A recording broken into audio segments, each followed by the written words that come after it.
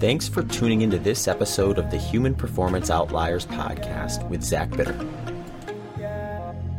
All right, everyone, welcome back to another episode of the Human Performance Outliers podcast. I'm your host, Zach Bitter, and today I have an episode here where I'm just going to break down some of my training so far the last, couple months, but more specifically the last kind of training block, just to kind of give you a highlight of my training approach and kind of what I've been up to, how I'm doing things maybe differently at this point versus what I was doing last year at this time or at this phase in a training block, and some of the reasoning why and things like that. And it just felt like a good time to do it too, because this last weekend I also participated in the Rocky Raccoon 100-mile race, where my goal was a bit different than most 100-milers I normally do. I'm not unfamiliar with using races in training or as long runs. I've done that with like 50Ks through 100Ks in the past. Never before with a 100-miler, but this wasn't necessarily a simulation for like long run development the way it would be with those ones. It was more an opportunity to practice a fueling strategy that I've been working on the last few weeks. And it is something where my biggest concern with it would be some sort of digestive or gastrointestinal issue. So it's very difficult to stress test that sort of thing in training when you're preparing specifically for like 100-mile races, because there's just no workout, even the long run, that's going to get remotely close to the duration, which is going to be a very important variable when it comes to digestion, is that duration or the time you're actually trying to kind of feed during these events. So in order to really stress test it, I sort of needed a opportunity to actually get out there and run for quite a while, or the actual distance of 100 miles. And since Rocky Raccoon was conveniently timed and located, it's about a 2.5, 3-hour drive from where Nicole and I are living. So jumped on it. And it also happened to coincide with the very end of a big block I was training in. So the reason I like to put it there is I would typically have a deload week after that. So there's not a lot of like focus outside of recovery and kind of recouping energies for the next block of training during that following week anyway, which gives me the opportunity to have a situation where, even a 100-miler where you're not necessarily going there to wring yourself dry, still 100 miles, still a ton of time on feet. There's still a recovery process that has to take place after something like that. So having a deload week on the schedule anyway gives me an opportunity to kind of double dip on recovery without sacrificing as much training. Now, will I sacrifice some future training with this? Most likely. Like had I gone out and done, say, like a 30-mile long run, could probably get away with a day off and then kind of ease back into training. Whereas with something like this, looking at, probably at least 3 days completely off. So there is a trade-off there. I don't want to be, I want to be upfront about that, because when you're planning out your training, it is very valuable to look at that component of what value am I going to get from this particular workout? And then how does that actually feed into the whole picture? Or is it going to take out more than it's putting in, for example? And usually it's not something like, should I run a 100-mile or not? Usually it's more along the lines of, I'm doing a workout, do I do a couple extra reps or not? Or I'm doing a long run, should I go an extra 30 minutes or something like that? Something that could like potentially take a future workout off the table versus a more meaningful amount of time.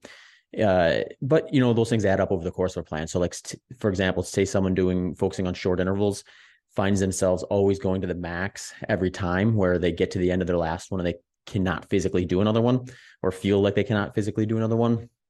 They're likely taking future work off the training table. But if you do that once, probably not a lot of consequence. If you do it every time you do one of those sessions, that adds up over the course of a training plan, and you may actually end up with less volume at the goal intensity, or at least less volume at a quality goal intensity that you would have if you had, say, run a couple less intervals each individual session. So now that we kind of have that cleared away, I know people are going to be curious about what is the fueling strategy that I was working on and things like that. And I'm going to do a podcast on this down the road once I've had this kind of fully tuned out, so that I don't have to do like a follow-up one to address any changes I make, because it's not quite where I think it'll end up being yet. But I didn't need to get further in order to test the digestive side of it. And that was the real big question that I had as to something that, like I said, I wouldn't really be able to stress test in training the way I will be on a race.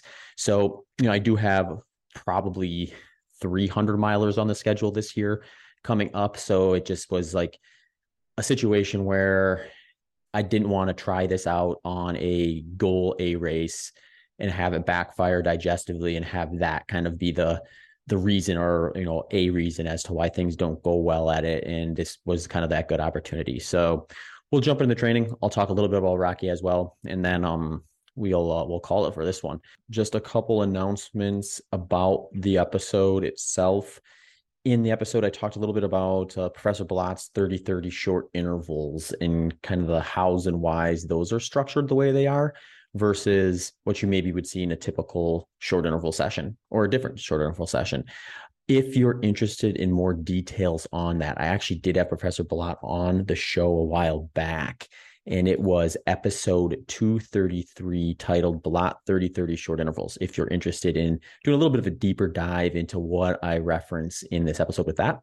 I also spoke a bit about it with Matt Fitzgerald in a little bit more of a holistic sense, whereas Matt was just outlining just his perspective with that particular protocol versus some of the other structured ways to do short intervals and things like that. So if you're interested in checking that interview out, that one is episode 238, Matt Fitzgerald, short intervals and endurance training.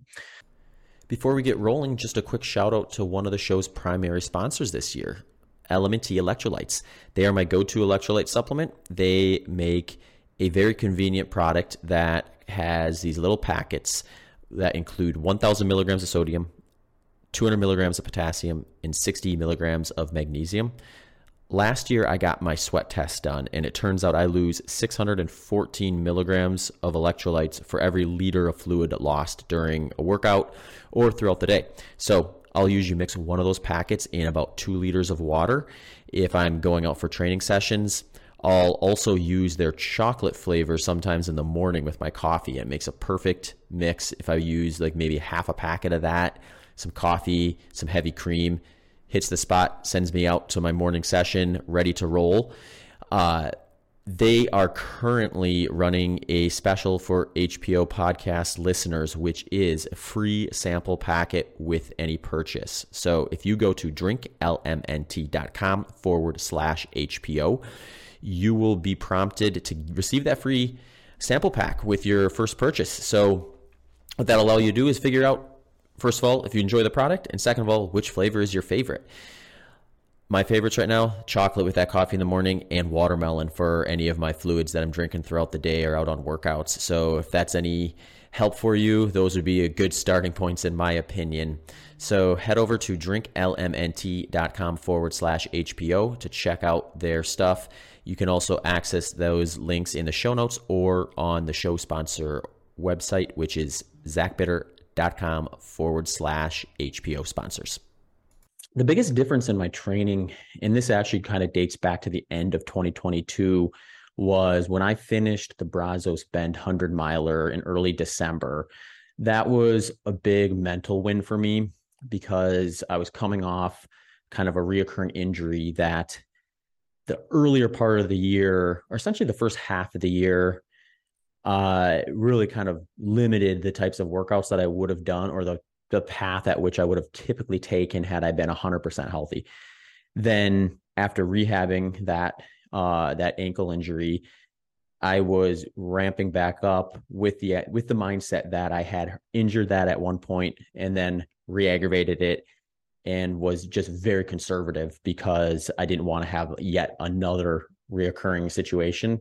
So I tended to take the more conservative route across the board, even with speed work. So short intervals, long run development, volume in general, all that stuff. I took a much more conservative approach to than I would have in prior years.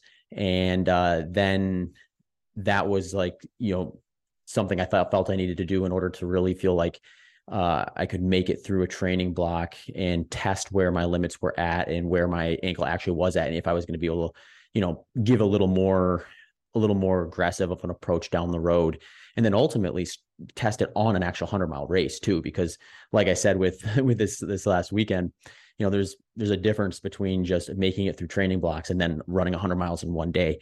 So I was also really curious as to like, how would it feel after Brazos? Would it be no more sore than the left side, essentially? Because, you're going to be sore and a little beat up after a 100-miler almost no matter what. So I wasn't expecting, to wake up the day after Brazos and have my right ankle feel 100%. I was expecting to wake up the next morning and have everything from the waist down feel subpar. So my question was, does it match the other side? And it did. So I was really happy for that. One other question still kind of remained is Brazos is a very runnable course, a very like tame, varied course in terms of variance. It's basically packed dirt the whole way. So like maybe a notch slower than a road surface almost. So given the nature of my injury being ankle and kind of point of contact, so to speak, there's still maybe some question as to like how tolerant would it be on a course that has some technicality or some varied terrain. And Rocky Raccoon also does have that. Now, Rocky's not super aggressive by all means. It's, I think, just under 6,500 feet of climbing and descending over 100 miles. So relatively speaking, that's a very runnable 100-mile course, but there is varied surfaces. There's a lot of roots on that course. So there's a lot more opportunity to kind of engage your ankle in a variety of different angles than you would, say, running on a flat road or a track. Coming off of Brazos, feeling confident that I could kind of take training up a notch a bit. I got back into training fairly quick. And I just bounced back from Brazos probably a little bit faster than I have in prior 100-milers for whatever reason. But I got back into things by mid-December and then actually hit a pretty aggressive training week by the end of December and closed out the year and entered 2023 with a 121-mile training week. And that actually included some speed work too, where I did some short intervals during that training block. I think there were 2-minute repeats for that one.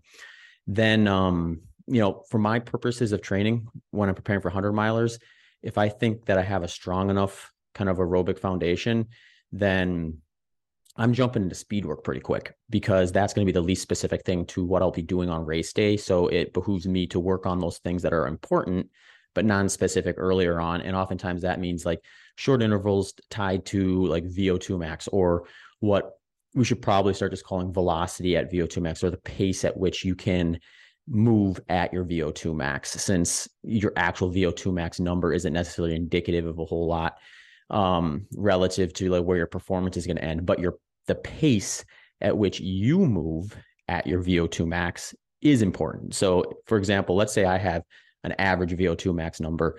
I'm not going to improve that to become like elite VO2 max number.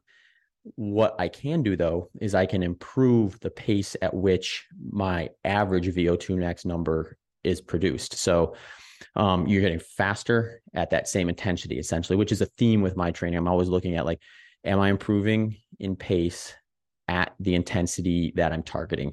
So early on, get a lot of short intervals. So that's been kind of the theme, or one of the target workouts that I've been doing throughout. I've also done a few more kind of, I guess you could call them strategic longer runs too, earlier in the plan than I normally would. And part of that's just because when I look at kind of the whole picture, or like maybe you can saw the global picture of like what I've done in the last year or so, I feel like I have a little bit of capacity to lean into that a little bit more, just because I did, like I was saying earlier, I just didn't do as much or as aggressive of them there. So given the nature of what I'm preparing for this year, I have been throwing in some more long runs.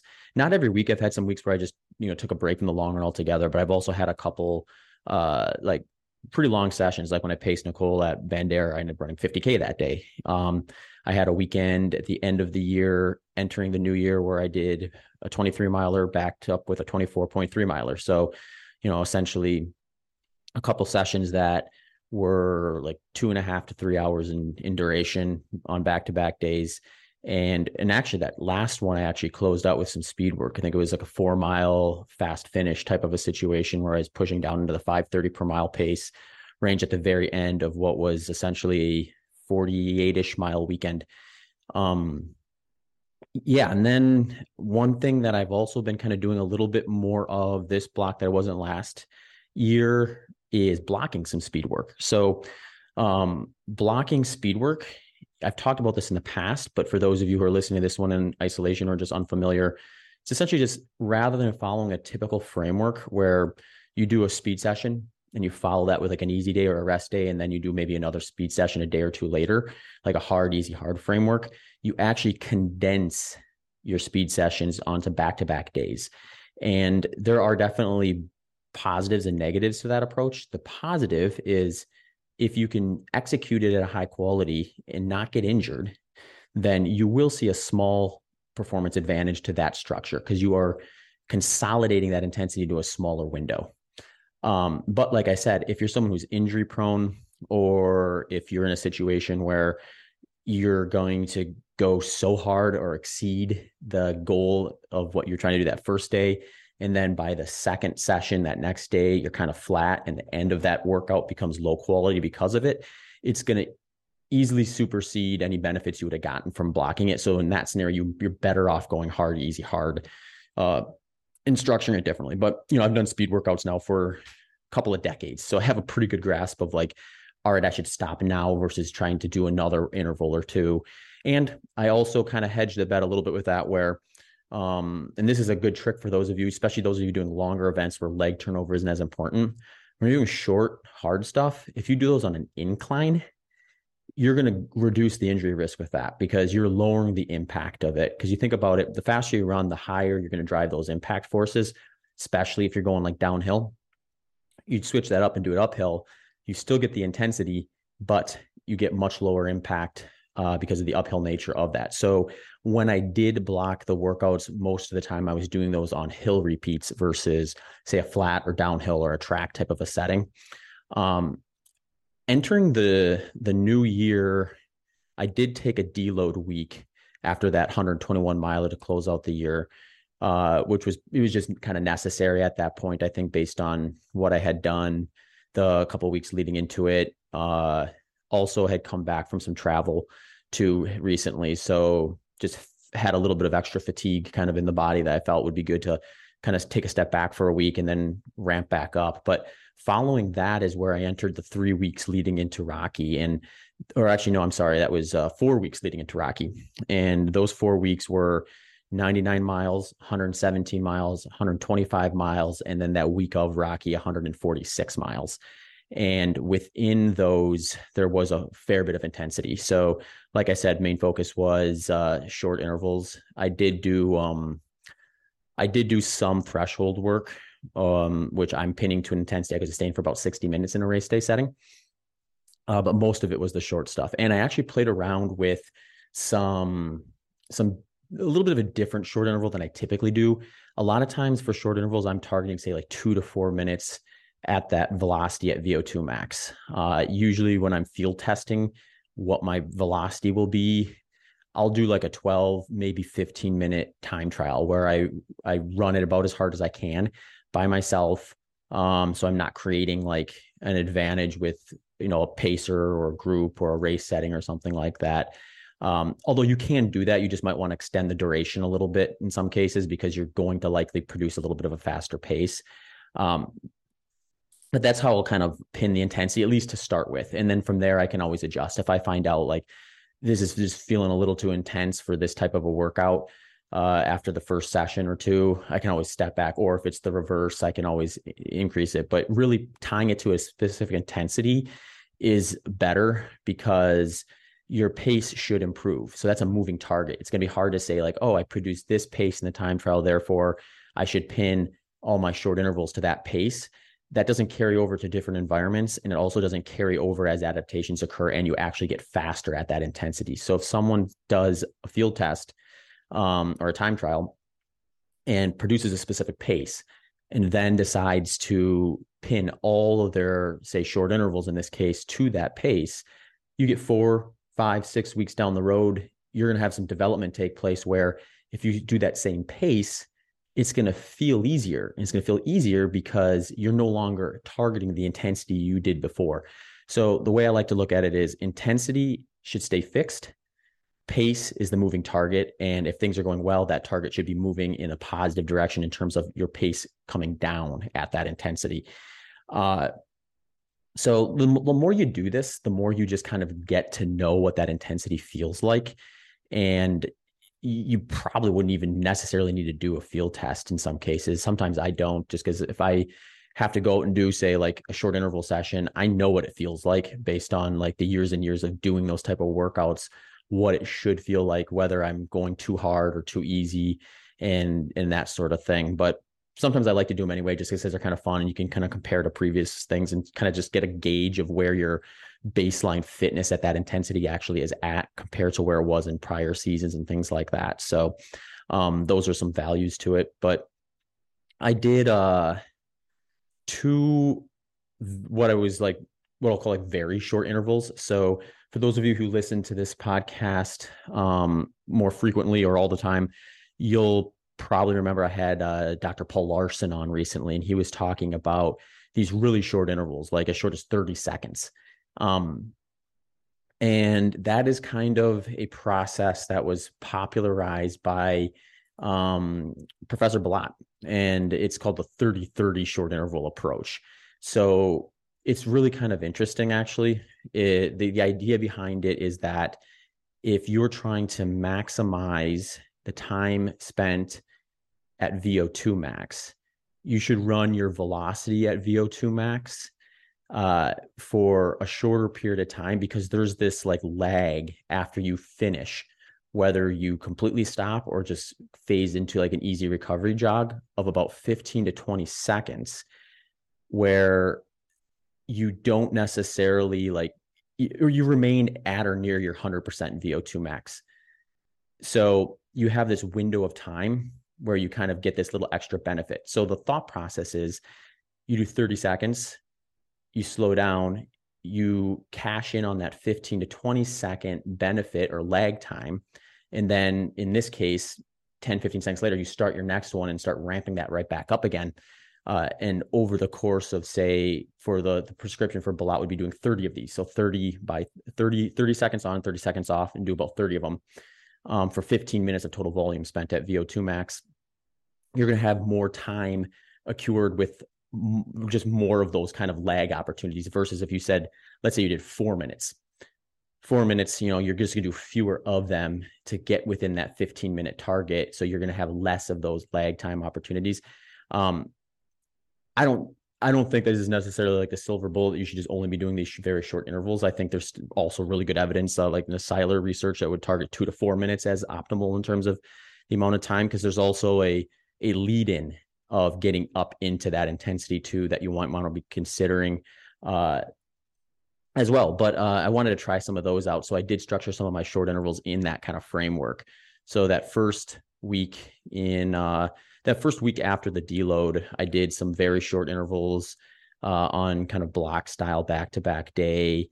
And then I ended that week. I didn't do a long run, but I did actually do a bit of a threshold run on Saturday instead. So that was a pretty high volume week, but it was also a little bit lower volume.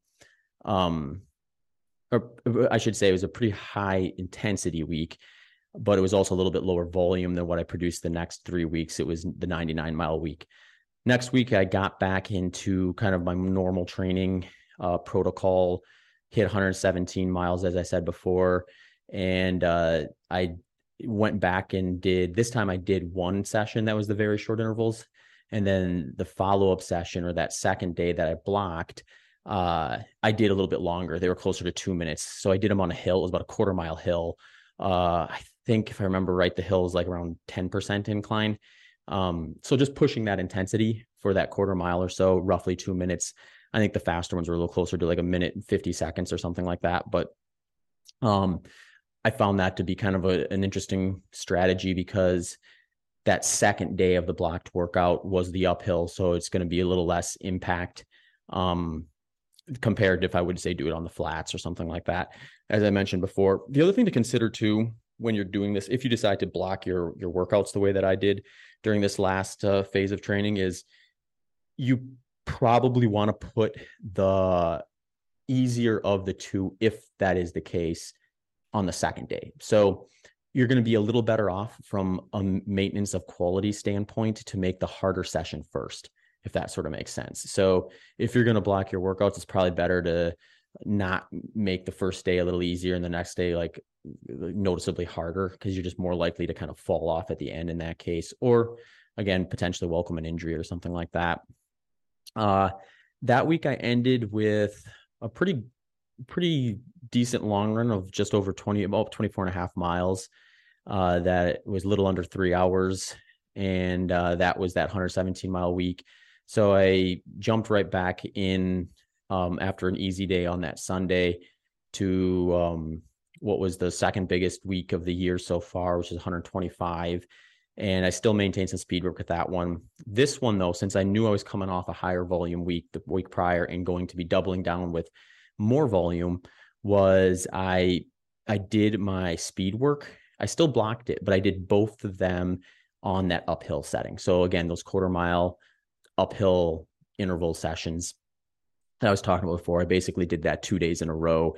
And, perhaps that gave me a little bit of an opportunity to be able to do a little bit higher volume at that, since I wasn't creating the impact that I would if I was doing it on the flats or the downhills and going from there. So yeah, and then that weekend I kind of closed it out with two kind of sort of back-to-back long runs of just over 20 miles each. And that's what got me to the 125. So then we get into the last week, which was my biggest week so far of the year, 146 miles. Big reason for that was because I did 100 miles in one day. So it's like getting to 146 miles is a lot more likely when you run 100 of them in one day. But I did take a rest day that Monday after that 125-mile week. It was planned, but it was when I woke up in the morning, I didn't feel that bad. I actually felt like, I could probably go for a little bit of an easy run, but knowing that I was already going to have a pretty big volume week, even with that rest day, it was probably best from a long-term trajectory not to get too aggressive at that point. So I sort of treated this week leading into Saturday as a little bit of a deload from speed work, not necessarily from volume though. So after that rest day on Monday, I kind of maintained a 2-a-day training session where I would do run in the morning and run in the afternoon, but I kept the intensity quite low. They're basically easy runs. Outside of Thursday afternoon, I did what I call like a base run, which is just what some people would refer to as like zone 2 or at or just below your aerobic threshold, versus easy, where it's just as easy as it needs to be to recover. So there tends to be just a little bit of a faster pace, but still underneath the aerobic threshold for those base runs. Yeah, and then Friday, the day before, ran just under 8 miles, pretty easy. And then Saturday, 100 miles at Rocky Raccoon. And I ran, I think it was 14 hours and 57 minutes for that one. So the interesting thing about it was when I started that race, it was just a wild week. We had these ice storms in Austin that week that began Wednesday morning, essentially. And we lost power at around 5:30 in the morning on Wednesday. And when we left for the race on Friday, we still hadn't had power back. So we ended up losing power for, I think, around 60 hours total. And it was just a weird few days where, you're living without power more or less. And there just wasn't like really either great communication about it or just a lot of unknowns, where the messaging kind of was like, oh, power should be back in say 12 hours or something like that. And then, you would wait a few hours, then all of a sudden it'd be 24 hours. Then it was like the next day. And then, it's one of those things where had we seen this coming ahead of time and knew we were going to be out of power for that long, we would have just went and gotten like a hotel or something like that. But we actually toughed it out and stuck around at home with no power for those 3 days before leaving. So it was already probably a little bit of a weird lead into a race itself. But since it wasn't an A race, I wasn't really overthinking it too much. Then the morning during the race itself, it was kind of just an interesting experience. Like I said in the beginning, I've never done a scenario where I went this far on what is presumably fatigued legs after like the end of a training block. Every 100-miler that I've done in the past has come after like a thorough taper. So I was kind of curious as to how my body would feel throughout. And generally speaking, I felt like it was just an interesting experience where I definitely felt a little flat pretty much all day. Like I didn't have, basically like I was moving a gear slower than what I felt like. And, but mentally I felt like really consistent, optimistic, happy to be out there. Didn't feel like it was tedious or boring, or what sometimes happens, you just kind of lose interest, or it's hard to maintain focus during these 100 milers. Or one of the things that I practice a lot in training for these 100 miles is like maintaining focus throughout and not thinking too far ahead. Because the easy thing for your mind to do in these 100 milers is you're early on and you're already thinking about, oh man, I got to get to 100 miles, got to get to 100 miles. And that just gets overwhelming over time and just fatigues you mentally. So you want to try to combat that as best you can. And again, it's just like kind of like the fueling and stuff. It's really hard to practice that outside of a race itself, because you're just not going to run that far. So you have to try to find weird ways to kind of practice that in training, like visualizing yourself being at certain points of a race for long runs, and then using those as kind of dress rehearsals that you can lean on during the race itself. But for whatever reason, for this one, I didn't have to battle that at all. It was just like the entire day, I was just kind of like content being in the moment, just moving along the course, kind of checking off aid station to aid station. It is a pretty good course for that, though. It's a 20-mile loop that you do 5 times, and there's basically an aid station every 4 to 6 miles. So you can block that out. It's built into the course, essentially, is what I'm saying. But it was interesting to see the course. Nicole's done it a bunch of times in the past, and the course has changed over the years. And I think the new course has a little bit more climbing than the old one did. It still kind of has the route sections that it's kind of known for, but I think there's probably a little less route sections than there was in the past, from what I remember being out on that loop. I guess it was 6 years ago at this point. My recollection was that there were more routes the time before, but perhaps that was just, my lack of remembering it properly. But Nicole felt the same way, and she's been on that loop multiple times for the whole 5 loops, and actually has the course record there for the women. So she would probably have a good perspective, I would imagine. After the race, it was really kind of an interesting recovery process so far. So I'm recording this episode on Wednesday, which is my 4th day removed. And usually from 100-miler races, after that 3rd day, I start feeling like normal walking around, like 100% normal. Like I don't recognize from any like tightness or aches or pains that I had done 100-miler. Now, that doesn't always mean going out for a run is going to feel like that, but you don't like have any of those kind of like real noticeable stuff by just going about your day. And that's matched up pretty equally to what it would have been in the past. So the difference, though, was one thing I did notice was the parts of my body that got hit the hardest during this event were my feet and lower legs a little bit. I suspect that's just the very terrain I was on, since I hadn't been training on that much the last year plus. I just probably don't have that kind of like 100-mile tolerability to it the way the rest of my body does on something that's flat. So that, to me, that's a sign I just need to get back out on some of that terrain a little more frequently, especially if I'm going to do a race like this, or a race that's got more of it, which is a good thing to kind of note. You kind of get a sense of what parts of your body are maybe lingering behind in certain environments than others. The other interesting one was like hip flexors, and my hamstrings were a little bit sore than they normally are. And I think that was mostly because first of all, there's a little more climbing than what I would have done at like Brazos and preparing for that. So you are going to probably drive your knee up a little higher, but then there's also the roots out there that you're stepping over. So I'm also probably lifting my leg up a little higher, more consistently. Do that over the course of just under 15 hours. Probably going to be some soreness from that if you're not doing that on a regular basis in your training. And then same kind of thing with like ankles and feet. You're just stepping on more varied stuff. You're stepping over roots and things like that. So you're going to have a little more like multi-dimensional action with the areas around those parts when your foot strikes the ground. So yeah, I think what I'll end up taking away with that is I'm going to start including a little more running on some of that type of terrain. Even if it's not like a focus race, just kind of include a day per week where you get out on that type of stuff and kind of maintain some consistency there. Do a little more like hip flexor strength work, and then continue to stay pretty diligent and maybe add a little more kind of foot ankle strength type stuff too, which can be a combination of strength work and also just doing a little more running in lower profile shoes. So sort of like what I said in the beginning of this episode, now that I feel like I have enough confidence in my body to be able to put in some more aggressive pieces to the training puzzle, I'll likely also start to reduce some of the cushioning in my shoes that I'd been running in the last year or so while I was trying to make sure that that ankle stayed healthy out while I was running, where I think it's now at a point where I can tolerate some of that load a little better. So for me, that just means a little more running in the Escalante Racer and a little less running in like the Torin or something like that has a little more cushion to it. Yeah. And then outside of that, I think that's a pretty good download of kind of what's going on. I'll probably start doing some easy recovery runs at the second half of this week and feel out where my body's actually at, get a couple of weeks where I'm probably going to keep the volume a little bit lower. Because really my goal is to be like peaked in around June.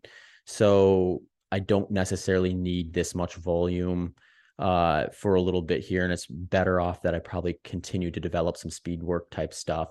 What'll likely change on the speed work front is I'll probably start shifting towards a little bit of a lower intensity speed work, which just means coming down from that like velocity at VO2 max type target to more of that threshold, or what I said before, I'm pitting at an intensity I can do for about 60 minutes in a race day setting, which is just for me, usually longer intervals.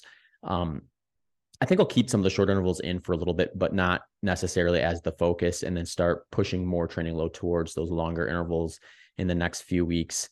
And then kind of keep building from there. But yeah, if you have any questions about my training or your training and the approach that you're taking, things like that, feel free to reach it out, because I'm going to be continuing this year by doing, likely in most weeks, weekly topic-based episodes where I do go over specific topics or questions that get sent in from the listeners. So if you have one of those, feel free to reach out to me at hpopodcast@gmail.com or shoot me a note on one of my social media channels. You can find me on Instagram at Zach Bitter, Twitter at ZBitter, or head over to my website zachbitter.com, where you can send me a note from there as well.